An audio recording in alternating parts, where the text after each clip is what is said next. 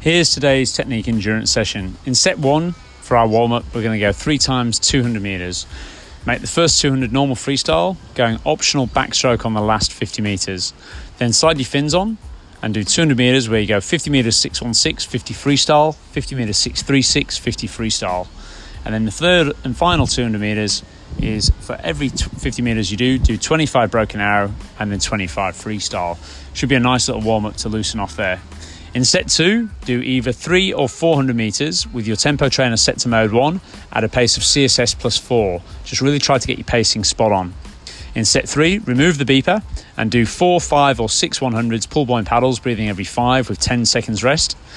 In set 4, grab your beeper again, make it 0.25 of a second faster. That's per 25 meters. So we're going to go 4 or 500 meters at CSS plus 3. Again, just try and stay with the beeper, dial your pacing in.